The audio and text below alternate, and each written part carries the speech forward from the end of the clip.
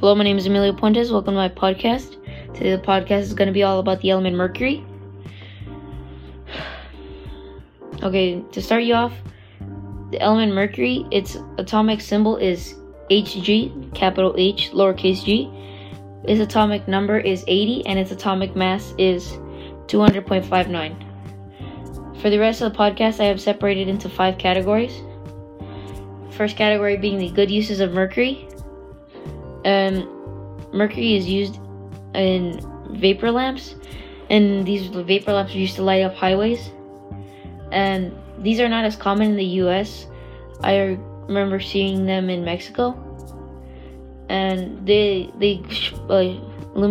show off this blue light, and this is because since mercury is being turned into a gas and putting into the light bulb, the electric current, when it emits light to mercury, it gives out that color.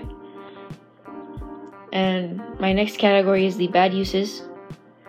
Mercury is highly poisonous, especially as a gas. So like I said earlier, if one of those light bulbs that are used in the mercury vapor lamps, if one of them is broken, that could be released in the air and could be added to the pollution that is already in the air and make things even worse.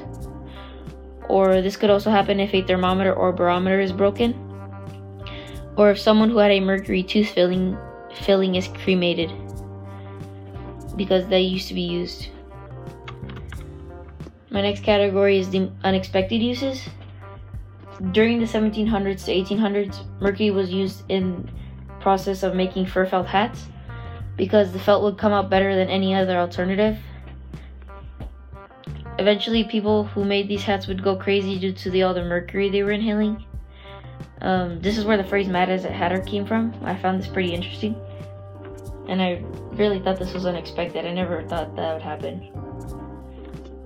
And the most useful use of mercury is when it is used in thermometers.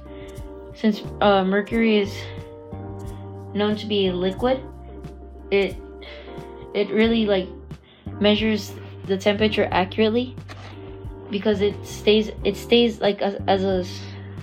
as a liquid at room temperature.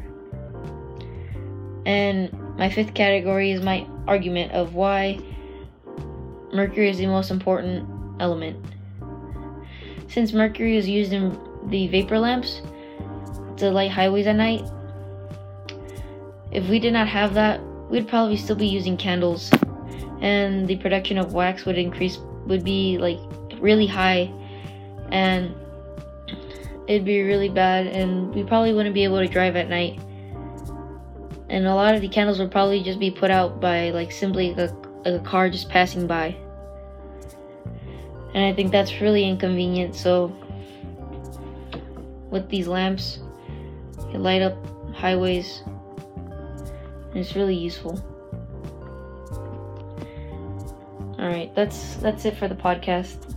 Thank you.